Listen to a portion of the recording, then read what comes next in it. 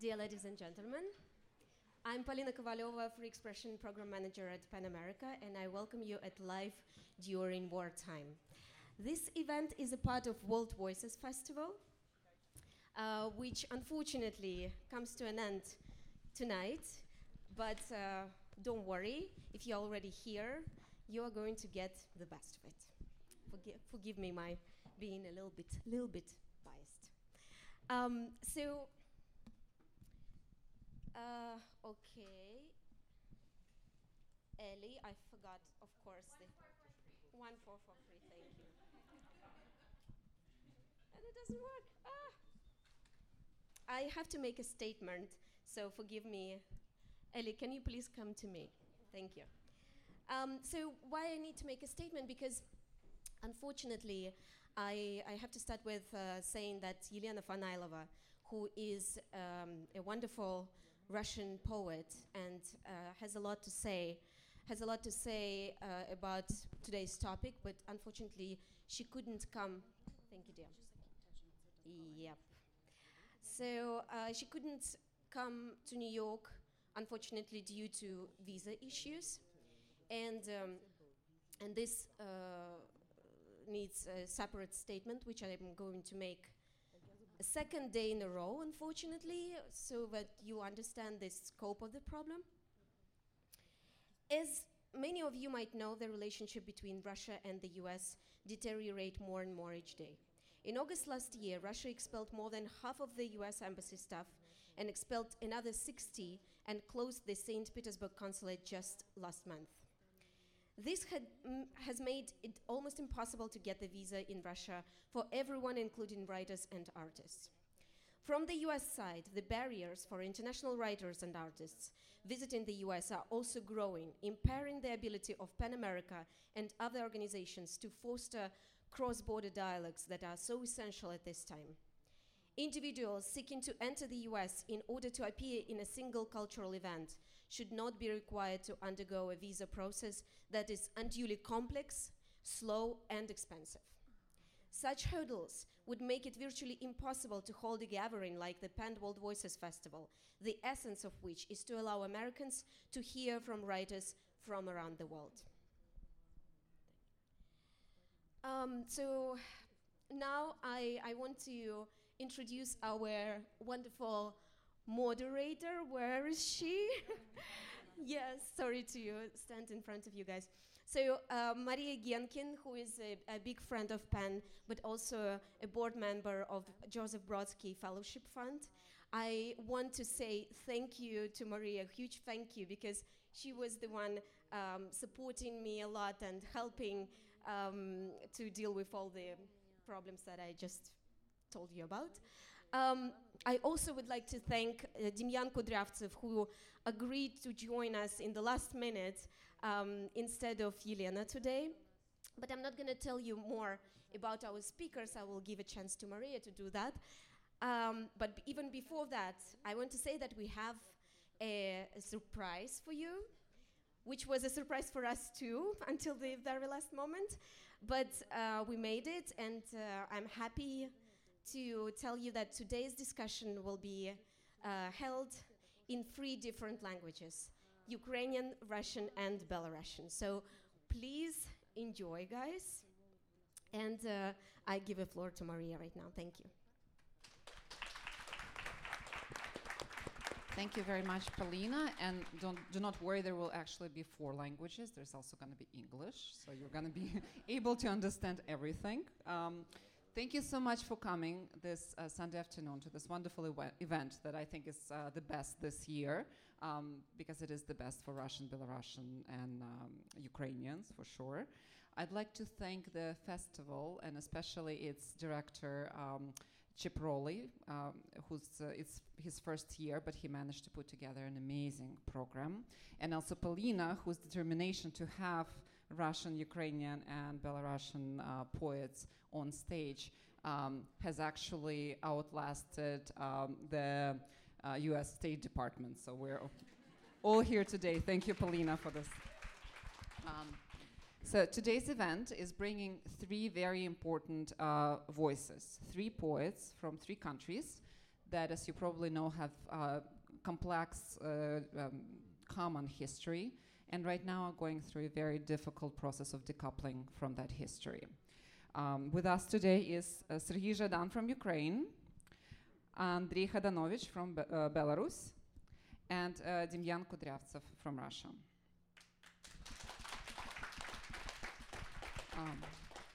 All three of them are amazing poets, but there's so much more. They're singers, writers and rock stars, and newspaper publishers. So we're gonna have a lot to talk about today. I just wanna make a small organizational point that I come up with a list of topics, and the topics hopefully are as interesting to you as they are to me. We're gonna talk about activism and resistance in these countries. We're going to talk about the cultural links between these countries before the war and how that changed after the war. We're gonna talk about the language and identity, and finally about role of poetry at the times of war. But if I haven't covered, what you wanted to talk about, we're gonna have a mic out, and at the end there will be time to ask questions. So please, feel free to prepare your questions and hold them till the end. All right, so let's dive right into it. And on the topic of activism and resistance, I want to ask Serhiy first.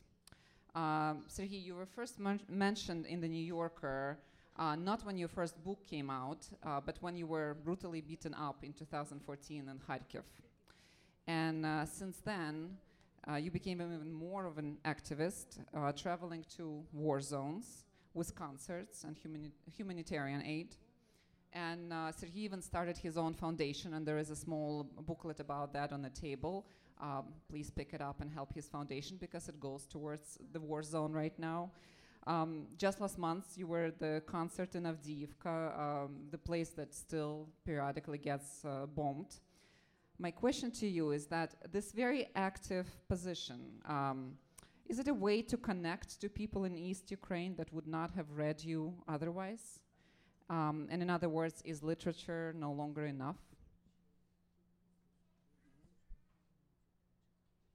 Я зрозумів. Я, насправді тобі скажу таку річ, що для мене цей активізм не почався з 2014 року.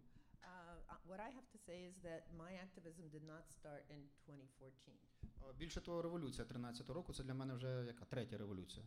As far as I'm concerned, the revolution is really the third revolution we've had.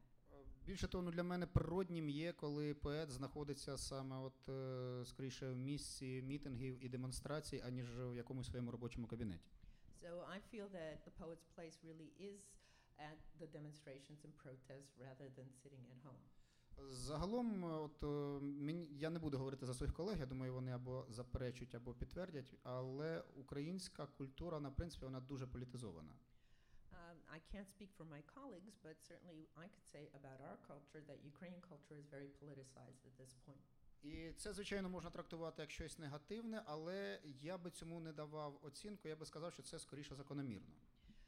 He says you can view that as something negative, but I think this is just at this point. Суспільство, яке має, в принципі, проблеми з демократією, проблеми зі свободами, головна проблема яка? Проблема інституцій. So a society that has problems with freedom, the main problem usually is its institutions. Інституції, які би могли якось балансувати і протиставляти себе політикуму корумпованому, продажньому, політикуму, який налаштований, в принципі, на диктатуру. These institutions could stand between the citizens and the political class, which is very corrupted and which is definitely against them. І в цій ситуації фактично культура перебирає на себе функції таких інституцій. And therefore culture has sort of assumed the role of these institutions.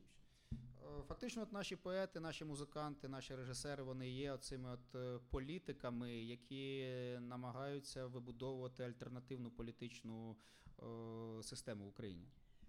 It's now true that it is the musicians, the authors, the artists who are sort of trying to create an alternative culture in Ukraine, really the political culture in Ukraine. І за умов, де немає нормальної політичної системи, культура приречена на політизованість. So in a society where there's no normal political relationships, culture becomes political. І насправді з одного боку це велика небезпека і великий ризик, тому що коли поет розповідає про ціни на ринку нафти, ну це, мабуть, і не дуже добре. So it is risky for culture itself, because when a poet starts to talk about the price of oil on the market, etc., it's maybe not the best for culture. Але з іншого боку, набагато гірше, коли поет відмовляється говорити про ринок нафти. But maybe it's even worse if the poet ignores this issue and refuses to speak about the price of oil on the market. Тобто, коли він, в принципі, мовчить, коли він боїться, чи коли він не хоче мати цей діалог із своїм потенційним читачем. So when the poet is afraid and doesn't want to enter into this really important dialogue with his audience. Тому, повертаючись ближче до того питання, чому от власне я їжджу на лінію фронту, тому що там живуть мої, по-перше, співгромадяни, а по-друге, так чи інакше, це мої читачі. So to answer the question why I go to the front, it's because that's where my co-citizens live, and also people who read me. This is where my readership is. Мені дуже важливо бути з ними разом, і я бачу зворотню реакцію. Для людей, які живуть при фронтовій зоні, теж важливо відчувати себе частиною суспільства. And I see that when we do go to the front, that it's very important for the people who live there to feel part of our society. Тобто тут не йдеться про маркетинг, тут не йдеться про рекламу, тут йдеться виключно про якийсь акт і вияв солідарності. So we're not talking about marketing, but rather an act of solidarity with these people. So it's pretty clear that it helps the people you go to. Does it help you in terms of your creative process? Ну, безперечно, тому що, знаєш, це, мабуть, не зовсім стосується нашої сьогоднішньої теми, але є ще такий аспект, коли мистецтво може сприйматися як певна терапія. It maybe isn't totally related, of course it does, but to answer her question, but there is this idea that art is therapeutic also. Причому як терапія для реципієнта, для людей, які сприймають культурний продукт, так і для самих культурних діячів, для нас, для письменників, для музикантів, для нас дуже важливо, це теж дуже важливий терапевтичний момент. So it's therapeutic both for our readership and the consumers of this art, but also for the creators of this art. Тому що реальність, вона великою мірою, вона витвережує, вона повертає тебе до адекватності. Because the reality of the situation sort of balances you out and brings you to to a more real view of the situation. А ця лінія фронту, лінія розмежування, це є фактично зріз реальності. Because the front line is really a cut in reality. Теж, знаєш, це страшенно цікаво спостерігати в українському суспільстві, наскільки міняється, в принципі, цей воєнний наратив, залежно від того, як далеко людина, яка говорить про війну, знаходиться від лінії фронту.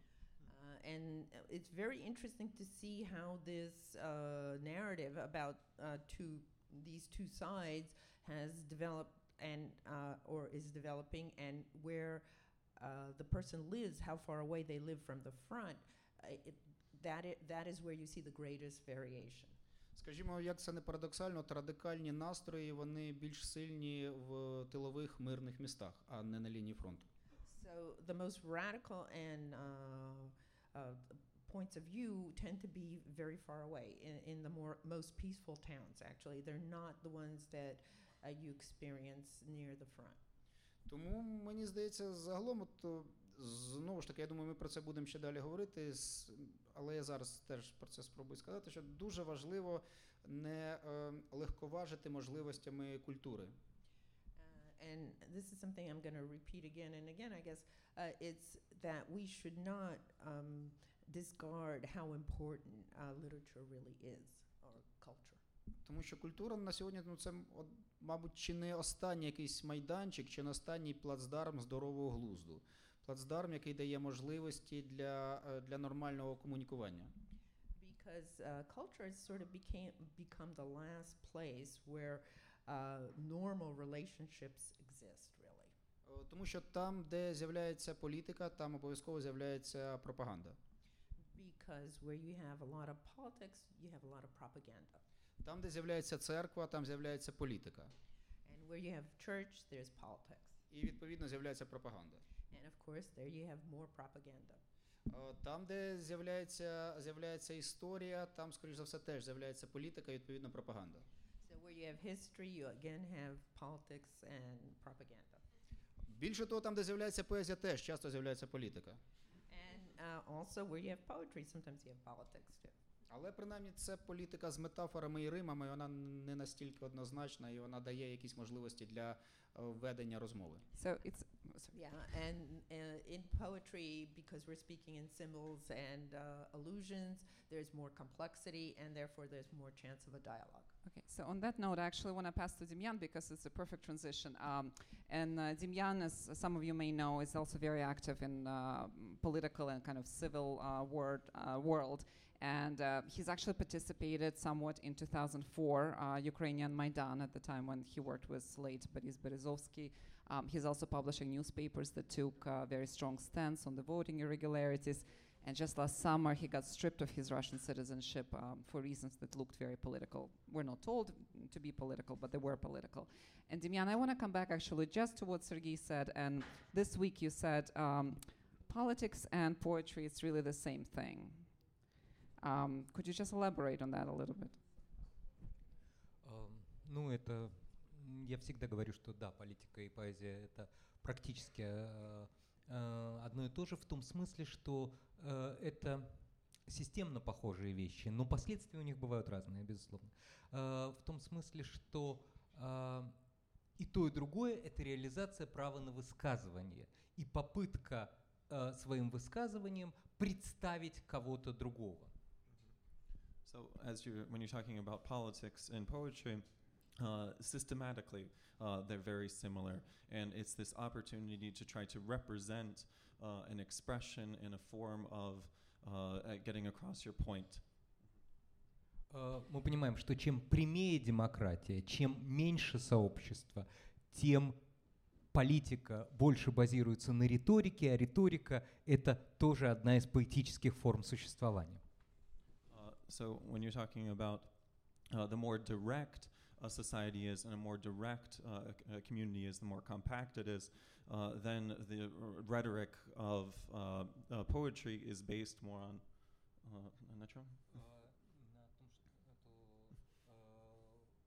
поэзия и риторика похожие вещи, потому что... Okay. So poetry and rhetoric are very similar, and they have the same fundamental attributes. То, что я хотел сегодня добавить, и действительно наша первая революция с Сергеем совпадала в этом смысле в 2004 году, как раз обратную мысль состоит в том, что совершенно не обязательно быть поэтом для того, чтобы заниматься, для того, чтобы иметь право на высказывание. So I just wanted to say today that when we were talking about my revolution with Serhiy from 2004, I actually wanted to say the complete opposite, that you don't need to be a poet in order to express yourself and have your message heard. Считается, что с деятеля культуры спрос выше, и что моральная база твоего поэтического творчества необычайно важна. Это так, но это индивидуальное требование, которое ты можешь предъявить к себе. Его в каком-то смысле не может предъявить читатель. Я хотел сказать, что вообще поэт имеет право быть глупым. Он имеет право быть консервативным, он имеет право быть неправым, он имеет право заблуждаться. So when you're talking about poets in general, there's this, they are forced to hold themselves to a very high standard. But that shouldn't necessarily, in Russia specifically, and that shouldn't always necessarily be the case. And you can have a poet who's maybe kind of a little bit silly or stupid, and that's absolutely fine. And the readers don't necessarily have the right to expect writers to be very political. Сейчас это не так, потому что мир стал гораздо более черно-белым, но я провел детство в Израиле, где великие поэты были с обеих сторон политического разногласия. Сегодня мы все, по сути дела, находимся по одну сторону баррикад. Наши отношения к конфликту, который происходит, например, на Украине, но на самом деле в мире, одинаковые у меня и у Жадана, несмотря на то, что мы живем в разных местах. So I grew up so the world right now is a lot more black and white. It's a lot more cut and dried. And I actually grew up in Israel, and there were poets and writers who were on both sides of the conflict, both sides of the barricade. But now when you're talking about a conflict, especially the war in Ukraine, Serhiy and I are on the same side, and that's very evident, and everyone is on the same side in terms of this conflict.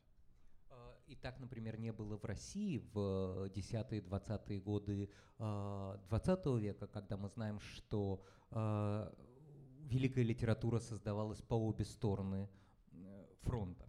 Поэтому, прежде всего, я хочу сказать, что несмотря на то, что у активизма, и у политики, и у поэтики, и у поэзии очень много общего, требования и смысл в обществе в сегодняшнем у них совершенно разные. So if you take 19 teens and 1920s, there was a great literature that was coming from the whites and from the reds in terms of the Russian Revolution. But now, when you're talking about poetry and politics, смысл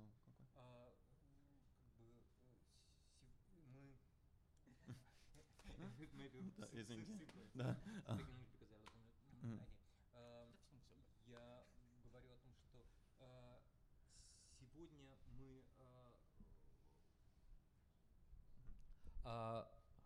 actually то, что мы требуем от поэта сегодня, не равно тому, что мы требуем от активиста. Функция поэзии в обществе может быть разной. Функция политическая как бы гораздо более унифицирована. Да? Активист борется против несправедливости, активист представляет меньшинство, поэт в принципе может представлять кого хочет. So when you're talking about an activist versus a poet, the activist has a lot more kind of a uniform and a very clear position of what they are supposed to take. As when you're talking about a poet, it's his civil position and what he is supposed to represent and express is not quite as understood. Can I switch to Andrei? Because we definitely want to hear Belarusian today. Or am I actually pronouncing? Is it Belarusian in English? Belarusian. I thought I make Belarusian. So thank you. So the Belarusian poet Andrei Khadanovich has actually been ahead of PEN from 2009 to 2017. And from what he told me, he goes to all the protests and sometimes has to run away from the police. And it's a great exercise, apparently, for those of us who don't know it. My question is really about the Belarus environment. So it has long been known as the last European dictatorship. And in the past couple of years, sort of its eastern neighbor has eclipsed that definition. And at this point, President Lukashenko almost looks like a peacemaker between Russia and Ukraine and kind of a good guy. So is this conflict between Russia and Ukraine made a resistance in Belarus easier or harder?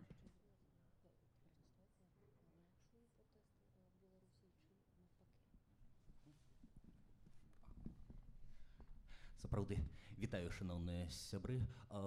Быў дзесяцігоддзямі такі слоган, такі стэрэатып. Калі гэта стэрэатып, гэта не заўсёды неправда. Беларусь – апошняя дыктатура Еўропы.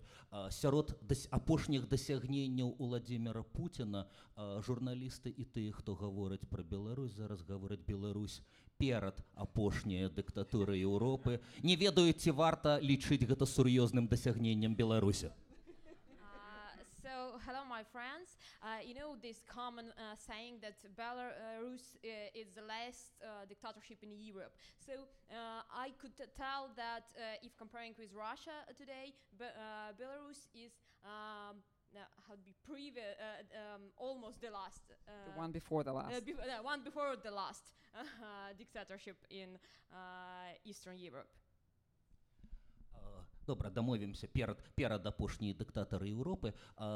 Для мяне сумна назіраць, што ў апошнія гады, у часы неабвешчанай Расіі вайны супраць Украіны, на тэрыторыі Украіны, ніводзін іншы палітычны дзеяч не выйграў на гэтым так моцна, як Александр Лукашенко на вайне в Украіне.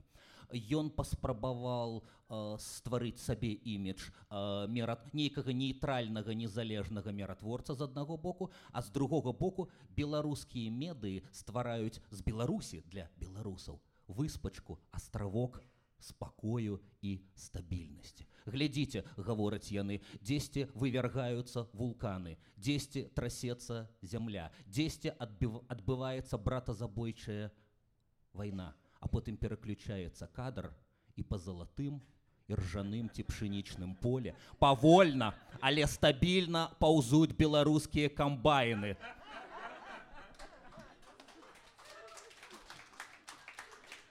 Okay, after such applause, I don't know should I translate that, but still, probably no one wins from this war between Russia and Ukraine more than Lukashenko did, because he tried to get the most advantages from this situation and tried to show like peacekeeper between two countries, and he was also trying to show that he is not so dictator, but in the same time he's showing for his own citizens that look what is going on around us. It is war in Ukraine, it is so complicated stuff, but and in this point of view he's showing himself as one of the peacekeepers of his country, who's going on the fields and growing, blossoming Belarus, and he is the one who is created there, so he's the one who could save the safety and calmness in this country. Некалькі дзён таму тут, на цудоўнай паэтычнай вечарыне, Серhiy Zhadan чытаў украінскую верш пра тое, што мы не гаворым нейкія рэчы, каб не пасварыцца.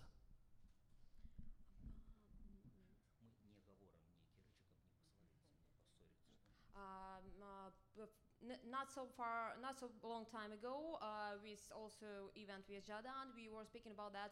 We're trying to not tell some things, some words, some tendencies to not have argues with each other. Я, слухаючы, шморгал носам, бо мне здавалася, што Серhiy таксама пра Беларусь і беларускае грамадства. Сітуацыя в Украіне раскалола прыкладна 50/50 беларускае грамадства. Людзі, якія, ёсць спакуса назваць іх старымі людзьмі, людзьмі з вёскі, а іншых людзей маладымі, людзьмі з гораду, але гэта не да канца так. Людзі, залежныя ад СМІ дзяржаўных і тэлевізара, вераць пуцінскай прапагандзе, якую ў Беларусі ніхто не адключаў. So when I was listening to Zhadan, I was thinking that as much as Ukrainian was divided by this situation, the same thing is in Belarus, because there is a lot of propaganda in TV, in media, so people also divided in Belarus of point of view which is going on in the nearest countries, in Ukraine, and in the same thing in Belarus, for example. Людзі, хочацца назваць іх маладымі гарадскімі, але гэта не да канца супадае, якія здабываюць інфармацыю з інтэрнэту, а яшчэ надзейней з самога жыцця, з жывых кантактаў. Людзі, якія, можа быць, не маюць вялікіх палітычных перакананняў, але яны сядаюць у аўтобусы, яны недорага каштуюць і едуць на выходныя піць піва ці, скажам, каву у Львоў ці, скажам, Кіеў. На іх прапаганда гэта ўжо не дзейнічае. І гэта добра. Але ў выніку бацькі баяцца абмяркоўваць нейкія тэмы са сваімі дзецьмі. Яны ведаюць, гэта две супрацьлеглыя опцыі, да, два супрацьлеглыя светабачання. Жонкі і мужы часам абмінаюць нейкія тэмы, сапраўды, каб не пасварыцца, каб не дайшло да разводу. Інтуітыўна яны разумеюць, што развод штука кепская і ніякія палітычныя размовы гэтага не каштуюць. Эта тэма табуіруецца ў Беларусі. So in some kind of way, this situation, this topic is kind of a taboo. It's forbidden in Belarus because people who are probably not so political educated or not following the political situation, but they are speaking with regular people. They're following the news in internet, not in the media. They could probably visit Kiev or Lviv and just regularly speaking with people.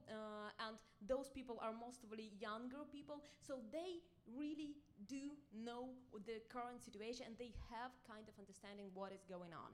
In the same time, older people, their parents, they probably don't want to speak with their children, their kids about the situation, to not have argues. And the same thing in marriages, like one wife and her husband probably will not speak about that, to not come to divorce, which is both of them understand it's not the best thing to have. Мне прыемна, што Лукашенко, вельмі рэдкая для мяне фраза пачынаецца, мне прыемна, што Лукашенко не прызнаў не прызнаў дэ юрэ, да, данецкую, луганскую акупацыю Крыма, і як яму там не выкручвалі рукі на міжнародным палітычным узроўні, неяк ухіліўся ад гэтага. А мне непрыемна, што вельмі моцна вырас ягоны палітычны рэйтынг на гэтым. Таму у адрозненне ад выбараў 2006 года і 2010, якія фальсіфікаваліся безбожна, а потым мы хадзілі мітынгаваць, а потым я выступал там, чытал вершы, пел песні і уцякаў ад амонаўцаў, ад арышта. Да? Апошні раз мне не далі такой магчымасці, не было сур'ёзных мітынгаў пратэсту, можа быць, ён нават выйграў бы гэтыя выбары без фальсіфікацыі, хоць даўно не лічыў гэты. Ну і я не бегаў ад амонаўцаў, паглядзіце на мяне, я крыху згубіў спартыўную форму. Думаю, што гэта таксама віна Лукашенка і ўрэшце рэшт вайны в Украіне.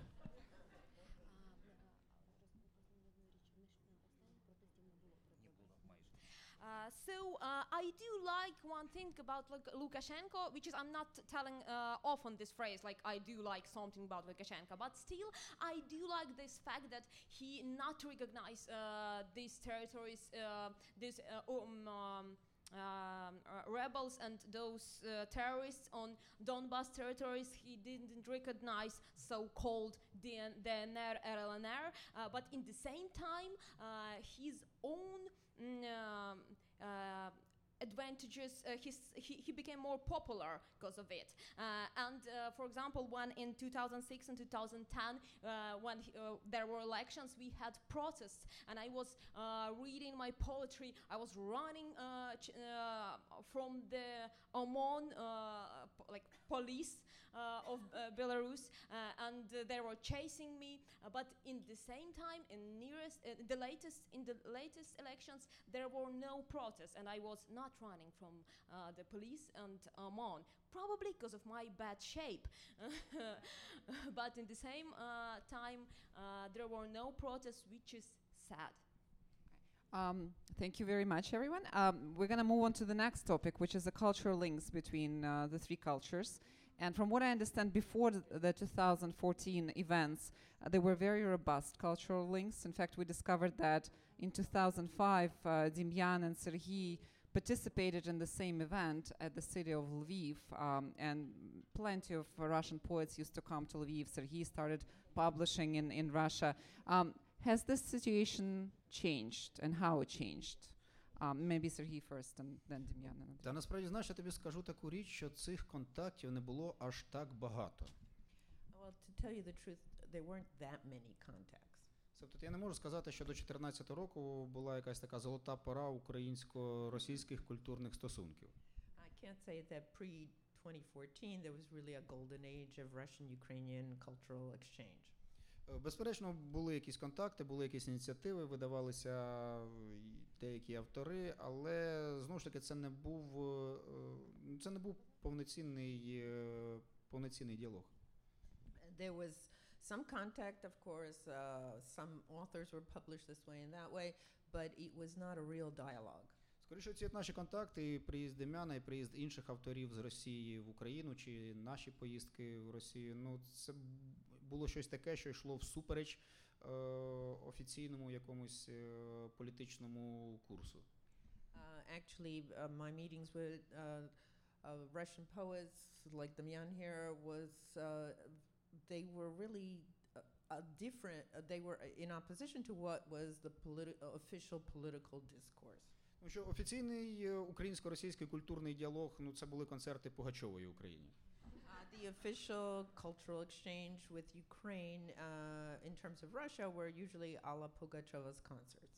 А, скажімо, видання роману Оксани Забушко «Москвін» це був скоріше все-таки, це був крок, це був жест, і це не був якийсь культурний мейнстрім. And the fact that Oksana Zabushko was published in Moscow was just a step. This was not a trend in terms of Moscow. Тобто, знову ж таки, це була не так культура, це була все-таки політика. This was not so much culture, it was politics. Вона, я би сказав так, культурна політика. It was cultural politics. І те, що ці контакти великою мірою обірвалися, да, безперечно, обірвалися. And definitely these contacts were broken off. Але, знаєш, я можу сказати таку річ, що от мені особисто страшенно приємно, що більшість моїх московських друзів залишилися друзями. But I must say I'm very pleased to say that today most of my Moscow friends are still my Moscow friends. Що вони в цій ситуації, якраз вибираючи між от, власне, совістю і комфортом, вибрали совість. That having to choose between comfort and conscience, they chose conscience. Але якщо говорити в принципі, от спробувати спроектувати, як будуть відбуватися якісь зв'язки між українською і російською культурою, завтра, якщо уявити, що завтра Україна повертає собі окуповані території, то я, чесно кажучи, не знаю, як вони будуть будуватися. But if the situation changes drastically, I'm not sure how the future of these cultural exchange will continue. And that actually, when I read two quotes by Russian poets, and one of them is Elena Fanailova, who was supposed to be here, and then maybe Demyan can comment on that. Elena said, even a very good Russian world, everything associated with Russian language, culture, etc., is not needed by a Ukrainian world. Даже очень хороший русский мир не нужен украинскому миру. And then Gleb Moriev actually kind of commented on that as well. He said, the worse personal relationships are between Russians and Ukrainians, the better. It is better for the self-determination of Ukrainians and for the ultimate decoupling from Russia. Чем хуже отношения между русскими и украинцами, даже частным образом, тем лучше. Это лучше для самоопределения украинцев и окончательного ментального отделения от России. Demyan, do you have any reaction to that? I don't want to comment the stupidity of Gleb Moriev. It's like not an issue. He did say he was trying to be polemical. It Yeah, wasn't, yeah, you know. yeah, as usual. And I I'm think sorry he's for my listening English, right and now, I so will be pass the microphone in a case it will be difficult for me to explain. First of all, you need to understand the Russian society. It's not divided to the two parts, like government, power, official position, and a small liberal political people like myself. No, it's not so. It's two small groups. The official junta who actually occupied the power, and it's kind of Latin American structure. Small 7-8% liberal opposition, including part of the cultural activities in people, and 80% of a sleeping mass that's ready to be usually with government because it's more simple. But in one day, occasionally, they turn over, like it was in 89, in 17. It's always the same in Russian history.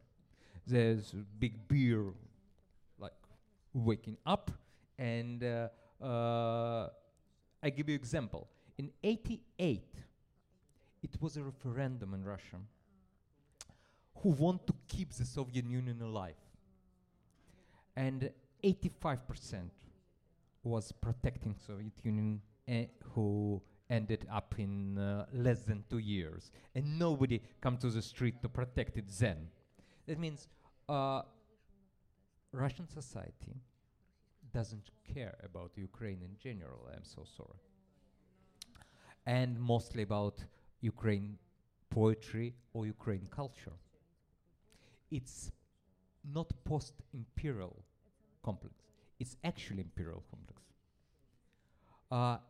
And it's also exists in this 10 liberal percent.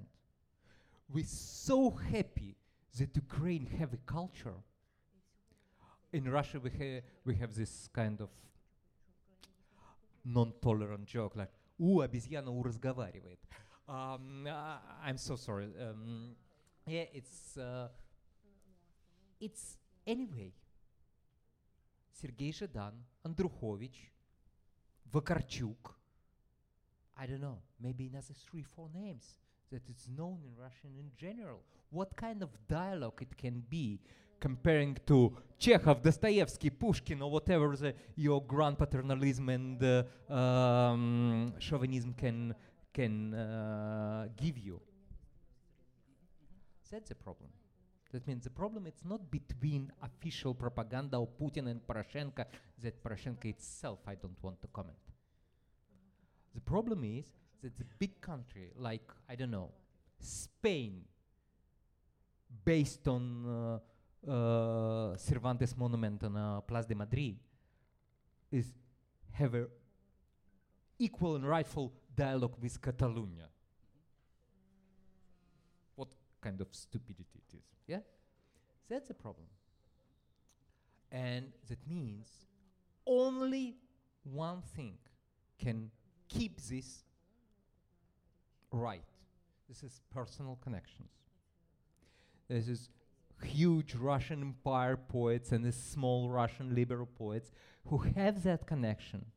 After all this political mess will end up, that for sure will, and start again, will bring their personal knowledge of unbelievable Ukrainian renaissance, culture renaissance that we have today. It can't be brought by the first channel, and never will be, not because of the Putin and propaganda, but because of this sleeping bear that is not interested in. The intercultural connection, it's direct people, policy, direct people diplomacy. That's only hope that something will keep after all these ruins of the war will end. That's what I think, and I'm pretty sure that Fanailova, aside of what she's saying publicly, she's hardly working actually on that idea. Talking to Serhiy, doing this radio shows in Svoboda and in other media in Russia. That's what I hope will continue. Okay, thank you so much, and your English is perfect actually. Question to Andrei. Unexpectedly, Belarus became kind of the place where this conflict played out when Serhiy Zhadan was arrested in Belarus when he went for a poetry festival, I understand, several years ago. In general, do you feel, and we can talk about it, I'd love to Serhiy to comment on that incident, because Serhiy was arrested because he was on a Russian list of terrorists. Russia has official list of terrorists on which apparently Serhiy is on, and when he went to Belarus and registered in the hotel, they came to him at night and walking him off and put him in jail. And luckily did not give them out to Russia, because we know how it ends with Sentsov and everybody else. So my question to Andrei is, does Belarus have a role as a mediator between these two countries? Mediator, like does Belarus can play as an intermediate, as a посредник?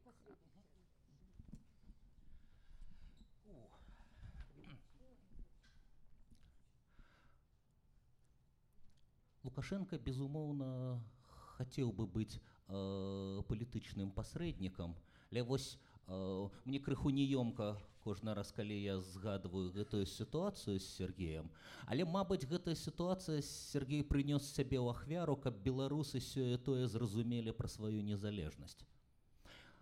Гэта назваць яе абсалютнай незалежнасцю немагчыма, калі прозвішча Серхія Жадана ёсць у спісах нейкіх рускіх спецслужбаў.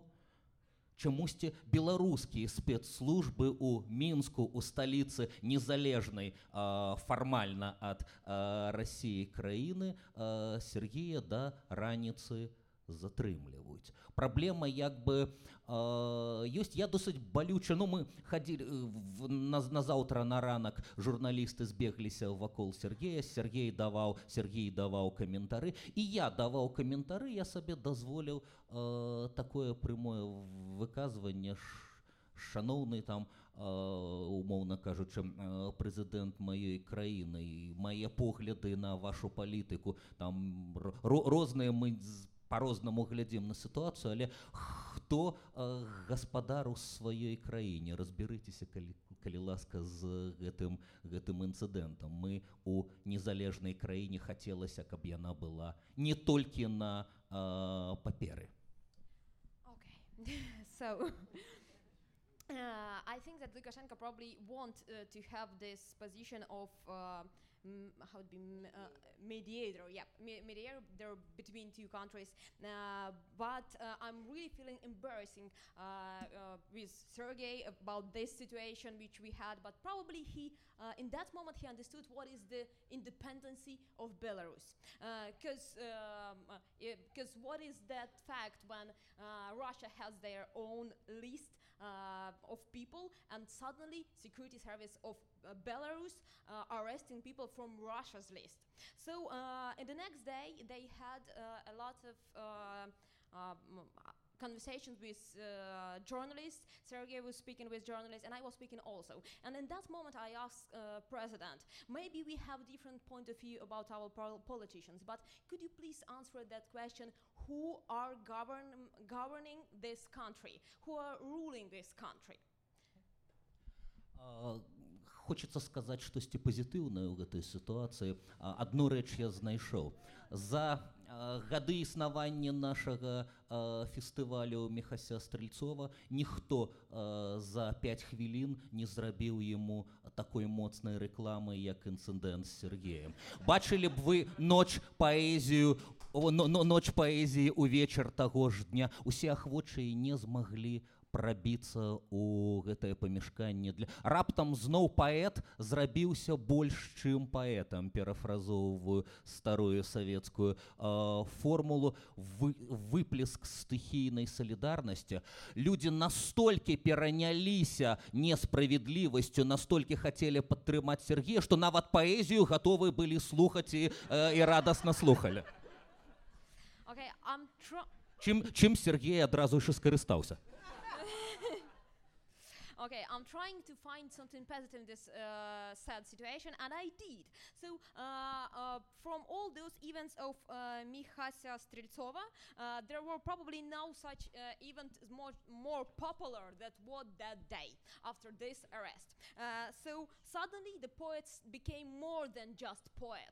People started, all the people gathered to this event to support Sergei, and they wanted to do so much that even was ready to listen poetry. And Sergei was using it pretty much.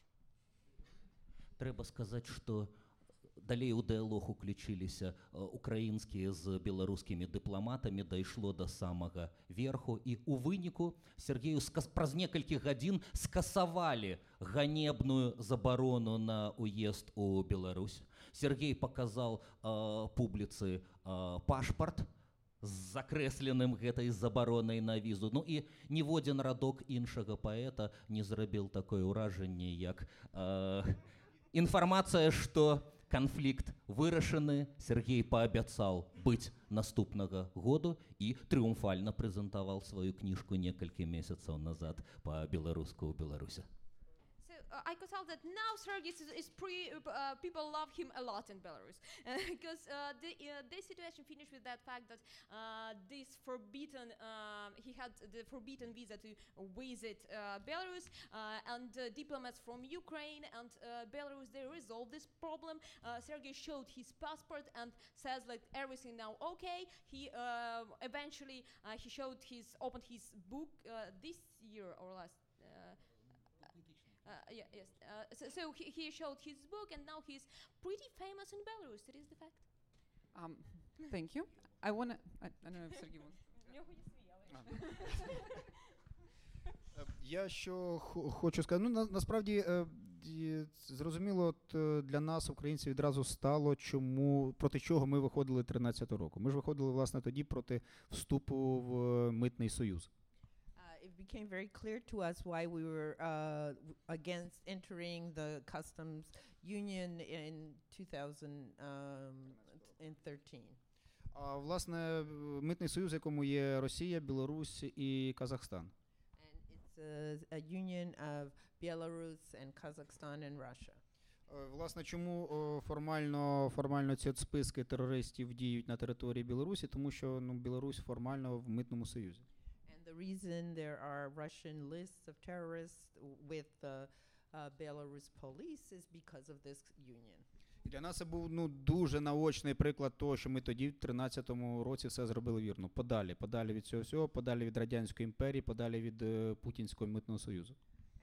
So this only confirmed our choice in 2013 to step away from this union, to step away from Putin and from all these lists and obligations. А ще одна така річ, що для нас, для мене особисто, та, я думаю, для багатьох українців відразу стало очевидно існування оцих двох білорусей. Це Білорусь Лукашенка і Білорусь нормальних людей, які готові підтримати один одного, які готові виходити на вулиці, незважаючи на тиск, незважаючи на диктатуру, незважаючи на поліцію і так далі.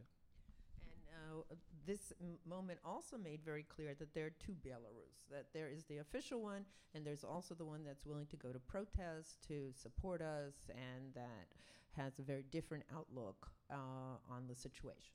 Тобто, коли я десь чую, що то Білорусь це таке стабільно лукашенківське суспільство, я відразу згадую ці сотні очей, сотні облич, і чую сотні голосів, які завжди готові підтримати, завжди готові вийти на вулицю. І розумію, що Білорусь не така однозначна, і слава Богу.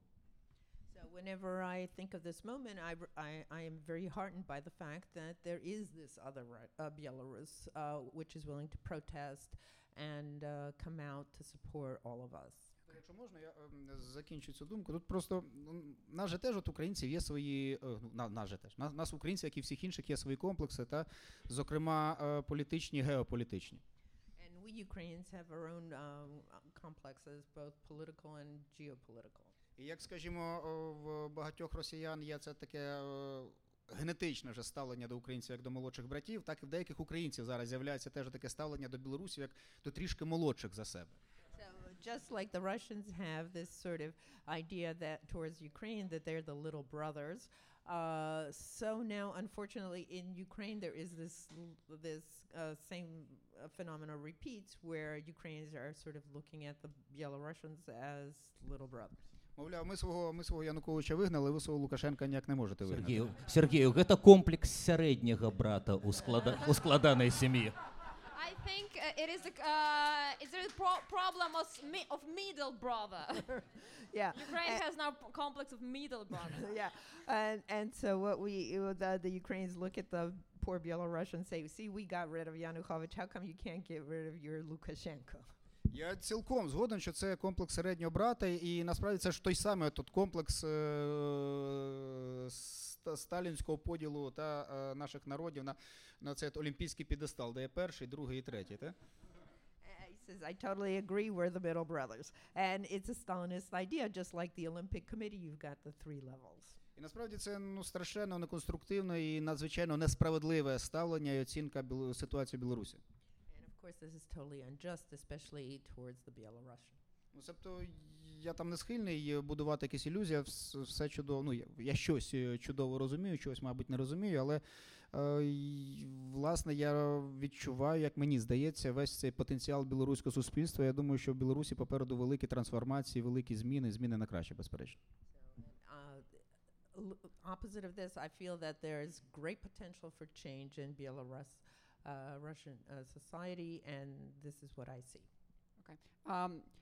We're almost like running out of time, and I really want to get through to the point of language and identity, because really Vladimir Putin made it the very important problem with this war, right? He, according to Russian propaganda, as you know, Russia went into Crimea and in East Ukraine, saying that they want to protect Russians, and Russians they define as those speaking Russian. And Serhiy grew up in East Ukraine in what I understand quite predominantly speaking Russian areas, but he chose to write in Ukrainian. So I want to kind of get down to the question and really ask something that in Ukraine is still very polemical, is what should be the status of Russian language in Ukraine? Насправді, якщо говорити про мовний аспект цієї війни, то я почну з якоїсь очевидної речі, що безперечно мова – це дуже важливий фронтир, це дуже важливий ідентифікатор. Let me start by saying that I think language is a very important identifier, Це очевидно. This is of course obvious. Але сказати, що це єдиний якийсь ідентифікатор, я не можу. But it's not the only sense of identity. Що, очевидно, якщо людина свідомо обирає для себе українську мову в Україні, то навряд чи вона підтримує цінності руського міра. So the person who is consciously choosing to speak Ukrainian, it's very unlikely that they're supporting the ideas of the Russian world, русский мир. А з іншого боку, українська мова легко надається до мімікрії. Є багато, скажімо, представників державних якихось структур, які далі в голові лишилися на позиціях руського міра, але зараз вільно користуються українською мовою, тому що такий тренд, тому що така тенденція. Unfortunately, in our government, we often find people who support the Russian world, the русский мир concepts, but they speak Ukrainian. Себто, безперечно, мова надається дуже легко до маніпуляції. Вона дійсно дуже зручний матеріал, з якого можна ліпити стереотипи і кліше. It is very easy to use language to create clichés and stereotypes. Причому ці кліше, вони ліпляться як в Кремлі, да? І ця концепція, про яку ти говориш, що, мовляв,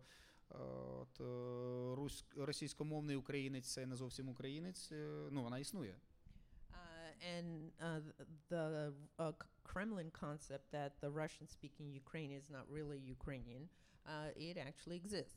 А з іншого боку, це дуже зручний матеріал для українських політиків, популістів, які теж використовують мову як привід для вибудовування цієї лінії конфронтації, яка приносить їм політичні дивіденди. And it's also a concept that's being used by Ukrainian populist politicians who sort of are creating or supporting that artificial line through and using language as part of that barrier. І виходить така парадоксальна ситуація, що питання мови дуже зручно використовується популістами що російськими, що українськими. So language is used by populists on both sides, both Russian and Ukrainian ones, to their own advantage.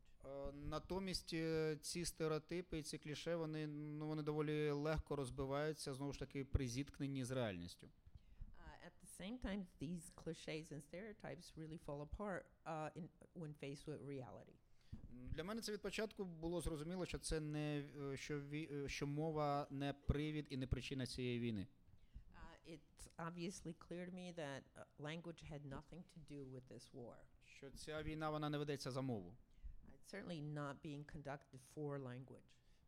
Більше того, ну це, мабуть, перша в історії Росії війна, в якій, ну, якщо не брати до уваги громадянську війну столітньої давнини, коли фактично російськомовні воюють проти російськомовних. And we could say that it is certainly the first war where Russian speakers are really fighting Russian speakers.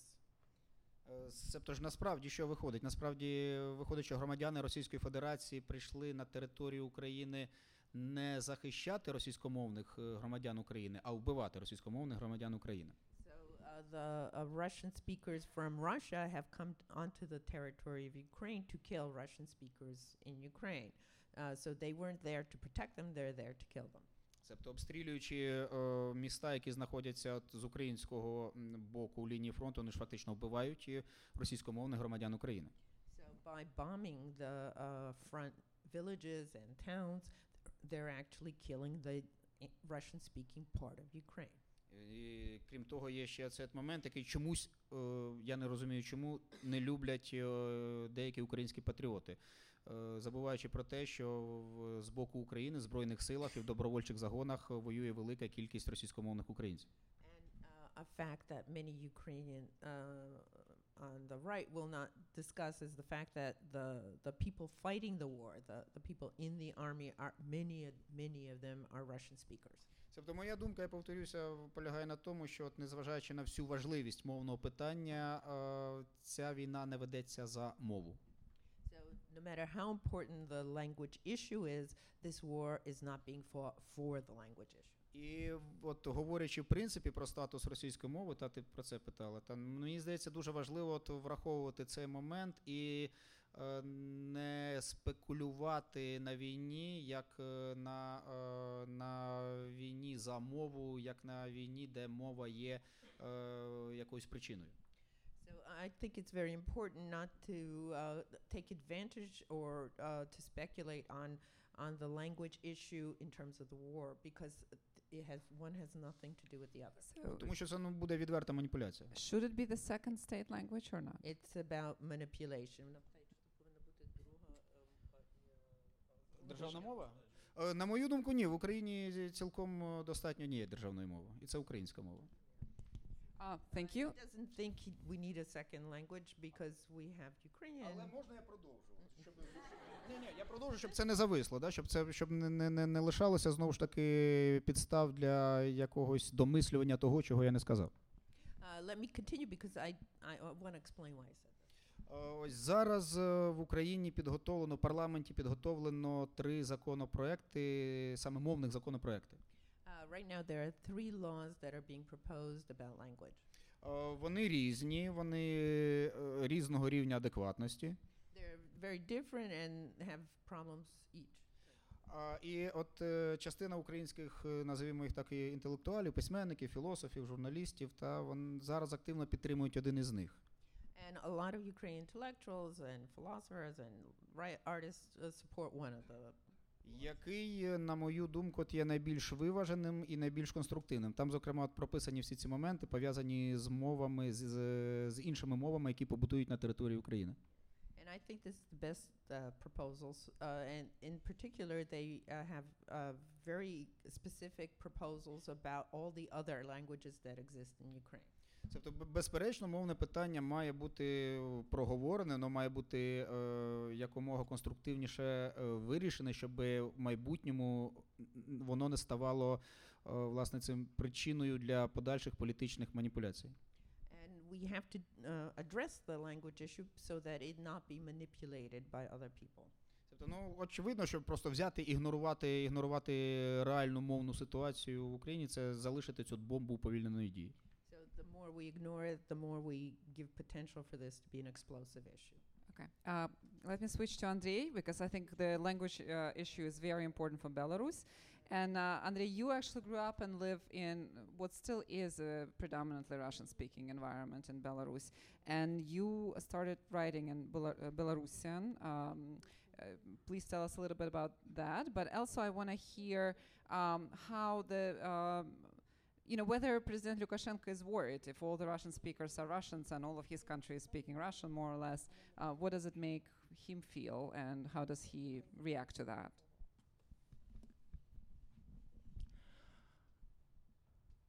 Давайте пачнем з горшага, каб адразу хуценька скончыць з гэтай тэмай. Прэзідэнту Лукашенка цікава ўсё, што ў хуткім часе падыме яго рэйтынг, усё, на чым можна заработаць пару-тройку палітычных ачкоў. So let's speak with worst part of this question. Lukashenko will use anything to take his advantages and make his political level much more higher. Пад уражаннем вайны в Украіне у Беларусі на ўзроўні ўлады упершыню пасля 25 гадоў татальнай русіфікацыі была прынятая так званая лагодная беларусізацыя. Што такое лагодная? Мы крыху беларусізуем, але глядзім у расійскі бок, каб занадта не разазліць усходняга суседа.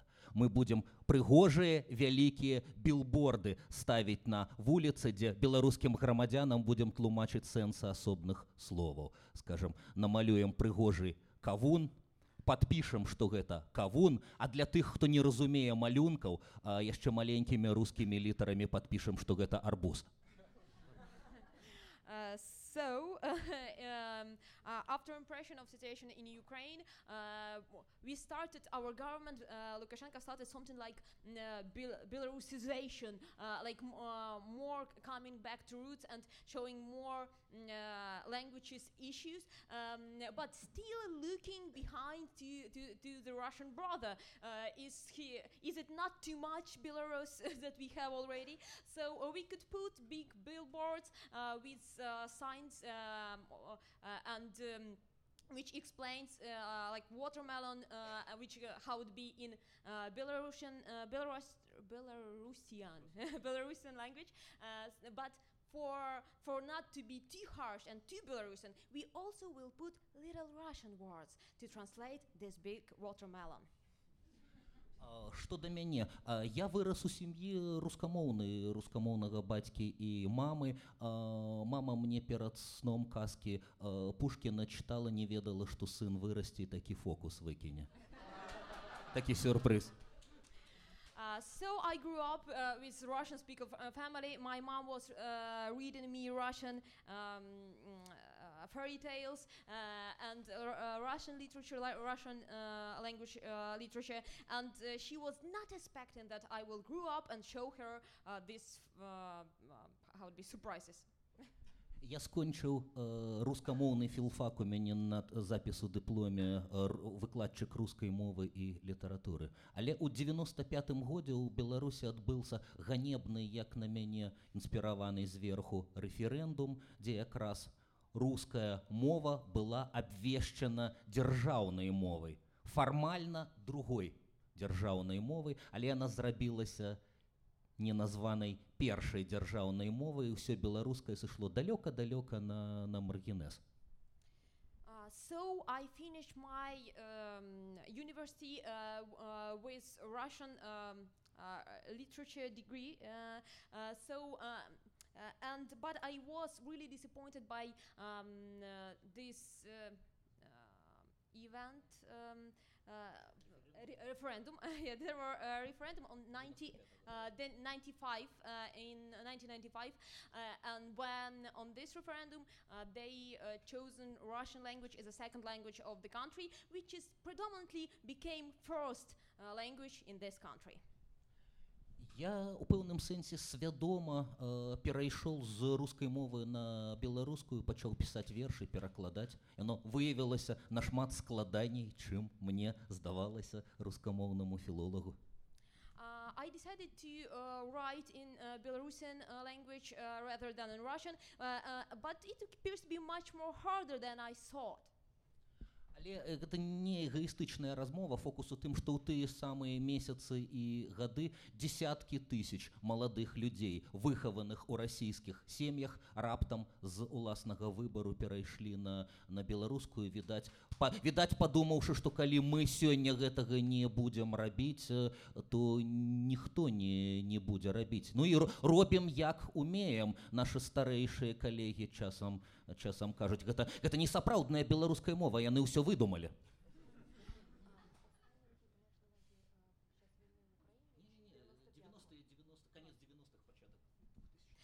So in those years after referendum at the end of the 19th, became in 2000s, a lot of thousands people suddenly decided to change themselves to Belarusian language and to speak on Belarusian. But sometimes there is some manipulations of other people who tell them like it is not real Belarusian language, it is not a thing. Я і мае калегі ў тым, з чым мы займаемся ў літаратуры, у сваім пісанні, у перакладах апошнія дзесяцігоддзі, зробім усё, канешне, каб беларуская мова выходзіла з маргінезу, рабілася жывою, без снабізму. Трэба перакласці паэзію Стэфана Маларме, калі ласка. Трэба перакласці песню Алёны Свірыдавай. Андрей Хаданович сядае, перакладае песню Алёны Свірыдавай. Важна, каб яе слухалі па-беларуску. So we're working on everything to make Belarusian language the living language, a language which is breathing and living in this country. So if we need to translate some literature or some songs, Алены Свиридовой songs or Стефана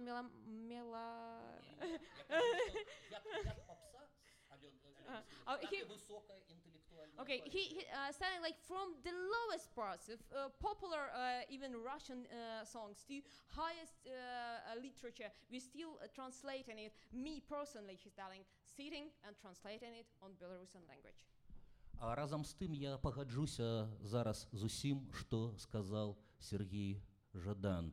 Апошнія некалькі гадоў паказваюць, што при тотальной дискриминации, скажем, белорусской мовы на ўзроўні дзяржавы, у літаратурных, культурных і гэтак далей колах найбольш дыскрымінаванымі ў Беларусі аказваюцца прытомныя, палітычна актыўныя, ліберальная Еўропа і гэтак далей цэнтрычныя людзі, якія пішуць, думаюць, гавораць па-руску, але яны аказваюцца нікому не патрэбны. Для беларускамоўнай часткі яны чужыя таму, што гавораць па-руску, для афіцыйных уладаў яны чужыя таму, што яны гавораць пра незалежную Беларусь і нармальныя чалавечыя каштоўнасці. Таму скончу як бы тэзісам у духу Сергея. Пры ўсёй каласальнай важнасці развіцця мовы яшчэ важнее тое, што чалавек гаворыць, чым тое, на якой мове ён гаворыць сёння. So I will totally agree with Serhiy that it's not with all the importance of languages, especially in Belarus today, but we should also think that it's not so important on which language you're speaking. The most important thing, what the things you are telling. So sometimes people who are speaking on Russian but speaking right things there appears to be isolated because they are not needable for those people who are supporting Belarusian language and they are not needable for people who are supporting Russia. У нас, напрыклад, выбухнула гарячая спрэчка, каго лічыць, а каго не лічыць беларускімі літаратарамі. Ці лічыць беларускімі літаратаркай Светлану Алексеевич, якая піша на рускай мове. Я прыхільнік. Мы не гатовы раскідавацца такімі скарбамі, каб аддаваць суседнім культурам беларускіх пісьменнікаў, якія пішуць іншымі мовамі. Светлана Алексеевич, наша беларуская літаратарка і іншыя рускамоўныя пісьменнікі.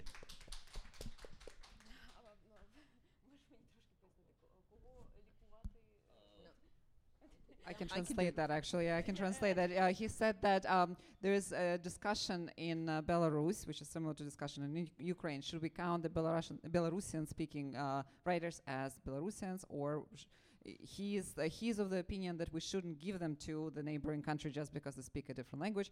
Svetlana Alexievich is definitely a Belarusian writer. As I'm asking the last question, I'm sorry to kind of put a stop on that because we're running over. Please prepare your questions. There is a microphone in that side of the audience.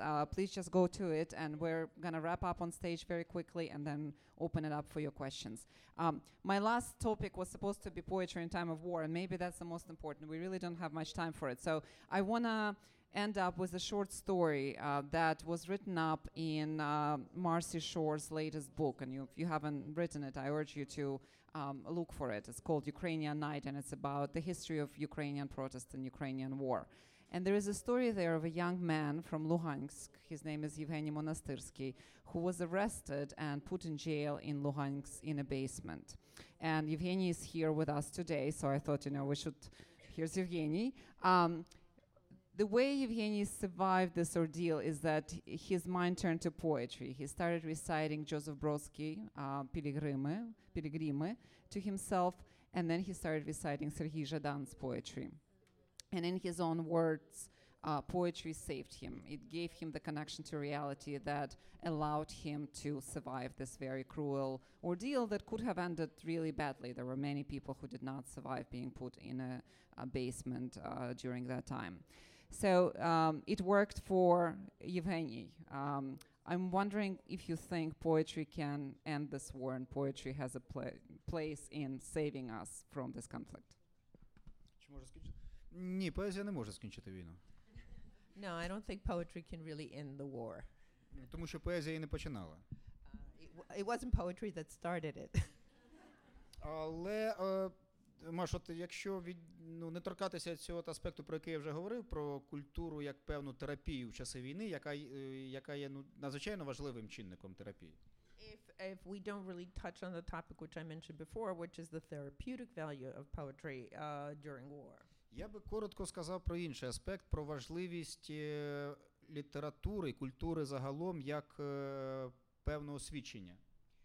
I rather want to talk about literature and poetry and culture as in another way, as a sort of important aspect of education.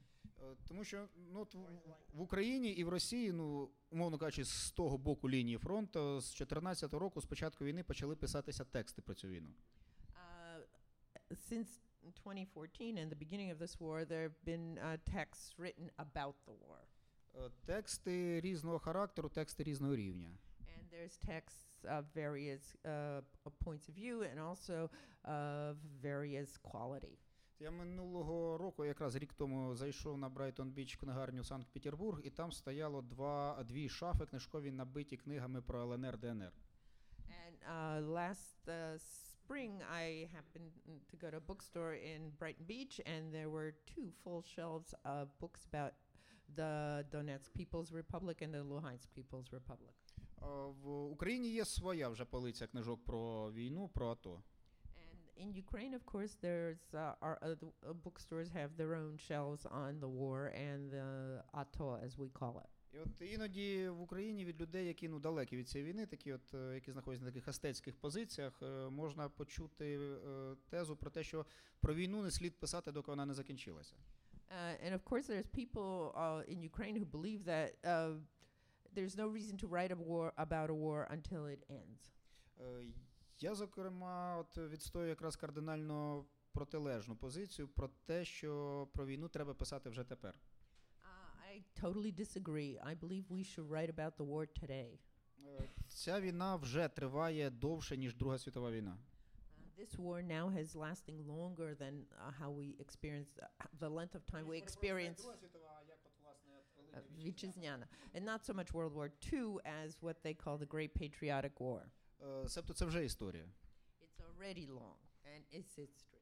І про це дуже важливо писати, тому що багато речей розмиваються, зміщуються акценти, зміщуються якісь речі, які нам 4 роки тому видавалися очевидними. And of course, it's a long period of time, and things are shifting. So things that seem so obvious in 2014 have shifted to different positions. І от якраз культура і література в силу своєї цієї гіпотетичної незалежності, суб'єктивності, вона здатна проговорити якісь такі речі, які ніколи не проговоряться пропагандистами і політиками. So literature has this possibility of discussing things that propaganda will never discuss. Тому, повертаючись до твого питання, я думаю, що поезія не зупинить цю війну, але свого часу, коли, власне, будуть даватися оцінки, будуть робитися висновки, поезія, література загалом буде дуже важливим свідченням про цю війну. So, although I don't think poetry can end this war, it at some point will become an important witness to this war. Thank you very much. Yeah. Я згодний з тим, що поезія не зможе спинити війни, але історія людей, які удільничали ці не удільничали у війнах, часом не віддільна від історії поезії. I agree that poetry will not stop war, but stories of people who were inside of this war, it's kind of can't be separated from the war as it is. Люди, які йшли фактично з ідейних міркувань на чужую війну, куди їх ніхто не кликав, часом декламували якого-небудь великого Редіарда Кіплінга, що-небудь з воєнних баладів. People who are coming to this war who was not their war. Sometimes they were quoting and telling some phrases from other poetries like Rudyard Kipling, and they were telling those phrases from famous poetry. Люди, які не брали у руки зброю, коли спокуса была великая, так само сформованные своими поэтами, только у них были часом іншие любимые авторы.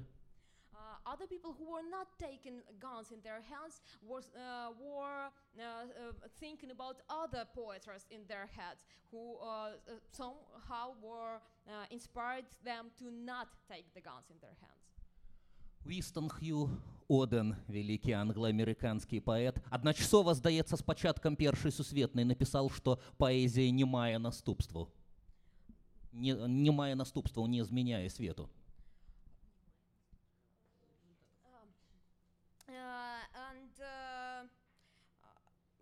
One of the quotes of the poet is that poetry doesn't have makes nothing happen, makes not Thank you, Anne Schellberg, for actually giving us an English quote. Makes nothing from Odin. Хочеться, каб сённяшнія паэты там робячы тое, што робяць, усведамлялі, што часам паэзія мае наступствы, і хтосьці там з нашымі радкамі возьме зброю, а хтосьці пасля нашых радкоў адмовіцца браць зброю, і гэта важна. What is really important that poets today understand or at least feel that their phrases, their words have influence, and some of the people will take guns in their hands after our works, or will not take guns in their hands after our works. Demyan, do you have the last word? You can have the last word.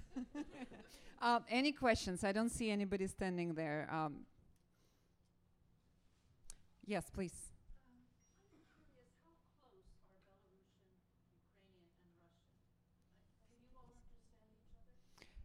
That's actually a question to Demyan, I think. Demyan, did you understand them?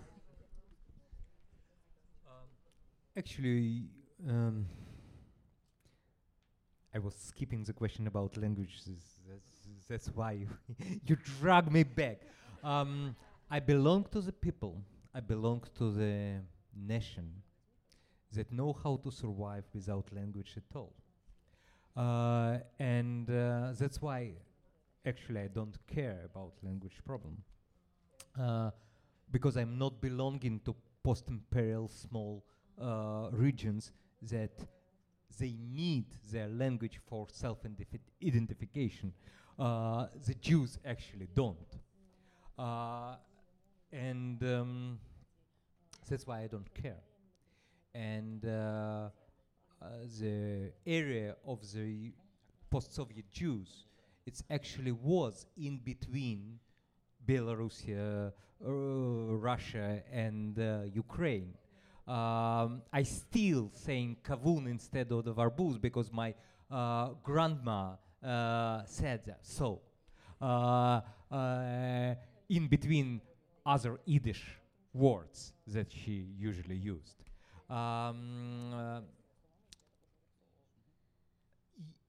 Actually, for all well-educated Russian, it's not a problem to understand Belarusian at all. With Ukrainian, we have a little bit more problem because actually Ukrainian, it's not solid language. It's different dialects, and some of them it's more close to Polish than to Russian. And Ukrainians here disagree, but that's, you know, that's part of the answer to your question. That's actually just proves that I'm right. And no, but the more important thing is that sometimes it's also with the Czech language and others. When we translate, we have a opposite problem, that we mix and don't understand the words that seems to be known. That means we have a lot of intolerant and incorrect joke about that when the same words instead that we use have different meanings in other language. But to be agreed with Serhiy, and I pretty good understand Zhadan, who's speaking clear Ukrainian, than Poroshenko, who is speaking Surzhyk and much more Russian, and I don't know what the fucking shit he's talking about. Demyan is not a fan of Poroshenko. And that's the main thing. That means what we are saying, it's more important the language we use. But just to answer a little bit more your question, we actually have Belarusian translated by Ukrainian, who can speak Belarusian but can understand it. And Virliana, who's translating Serhiy, does not understand Russian because she grew up in the United States and never learned Russian. So when we were picking translators, it was quite a game of musical, chairs. Who is going to translate whom, so they kind of understand the person being who's speaking. Yes, Ina.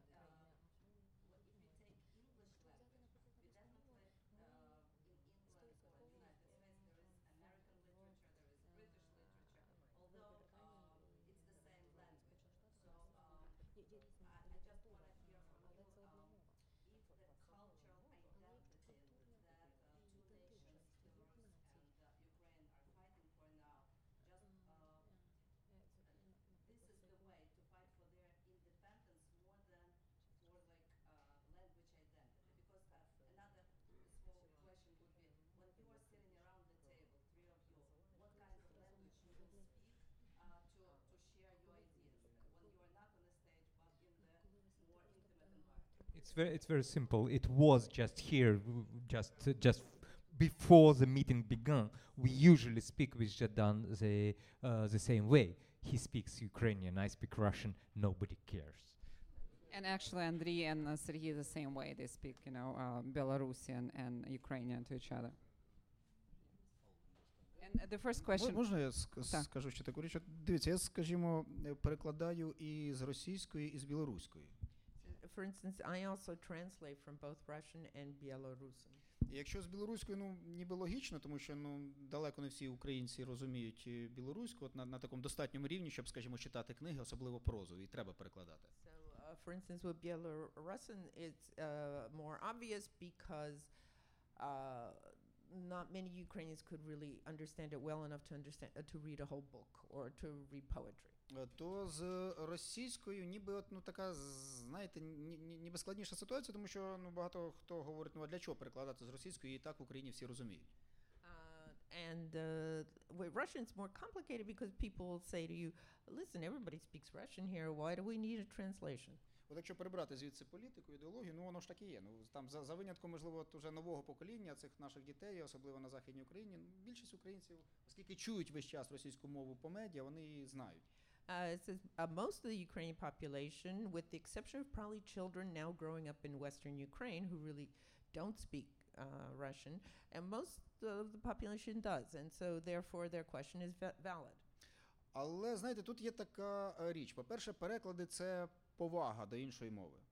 But there's other issues involved. For instance, translation is really a kind of respect of the dignity of another language. І російська і українська мова, ну, це різні мови. І перекладаючи з російської, ти справді займаєшся перекладом, а не просто пояснюванням очевидного. And translation is a complex issue, and you are creating another situation, not just translating an idea. А по-друге, знаєте, 100 років тому, живучи у Львові, Іван Якович Франко перекладав на українську польських авторів. And 100 years ago, living in Lviv, Franco, one of our great poets, was translating from Polish, which seemed obviously not needed. І його всі питали Івана Яковича, для чого ви це робите? Львів і так весь говорить польською мовою. And he would often be asked, why are you doing this? Everyone in Lviv understands Polish. А ось минуло 100 років, і фактично ми цих авторів можемо тепер читати українською мовою у перекладах Івана Яковича Франка. And of course, 100 years have passed, that is not the situation anymore, and here we can read these great authors in a great translation by Franco. Тобто я себе жодною мірою, звичайно, не порівнюю з Іваном Яковичем Франко. I don't want to compare myself to the greatness of Franco. Але 100 років минуло так швидко, і настільки кардинально змінилися обставини. But look, in 100 years, how totally the situation has changed. І хто 100 років тому міг сказати, що в 2018 році Львів буде ось саме таким, яким він є сьогодні? And who 100 years ago could predict that in 2018 Lviv would look like what it looks like today? І взагалі, хто, скажімо, там на початку ХХ століття міг сказати, що буде незалежна Україна на карті Об'єднаної Європи? And who 100 years ago could have said that there would be a united Ukraine? Actually, independent Ukraine exists. It was independent in beginning. But it would be on a political map of Europe. Тобто я до того, що не слід чіплятися за ту ситуацію, яка є, а слід дивитися в майбутнє і, власне, правити обставини під себе, під свої вимоги, під свої інтереси. So we don't have to look at the situation of this moment. We can actually look ahead and create the situation that we desire. Okay. We have the time for one more question if we have it. Yes, please.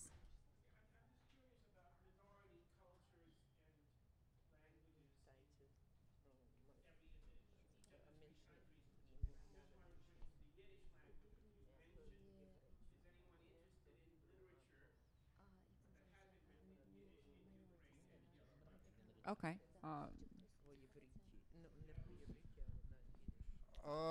От, на жаль, у нас сьогодні, наскільки я знаю, в Україні вже не залишилось письменників, які пишуть ідиш. Є один поет в Києві, та він. Ну, значить, There is a poet in Kyiv that writes in Yiddish, and there is actually a professor in Kyiv Mohila Academy that translates to Yiddish, and every year they read poetry in Babi Yar in Yiddish. It's much more Yiddish in New York than in Ukraine. Есть так само пару ідішамоўных пісьменнікаў перакладчыкаў у Беларусі сёння. У Беларусі ўвогуле ў 20-е гады было 4 дзяржаўныя мовы, акрамя беларускай, рускай, польскай і ідиш. Але гэта не была мова мінарытарная, не было, бо носьбітаў было столькі, што гэта адна з беларускіх большасцяў была. So we have two, at least poets who are now writing on Yiddish in Belarus, but in 20s years of the 1920s, there were 4 languages in Belarus. It was Russian, it was Polish, it was Yiddish, and Belarusian, of course. Yes, but the people who were speaking Yiddish were so much that it was probably not dependent of us. It was really a lot of people there. To answer your question more properly, that's actually no minority languages in Ukraine and Belarus exist. The main minority language is a Russian one that struggled to be majority one. Yiddish is almost dead. It's actually dead. In Ukraine, we have Hungarian, small Hungarian population, and Tatarian one in Crimea. That's all. That means the problem of protecting minors' culture, it's actually doesn't exist there. Thank you very much.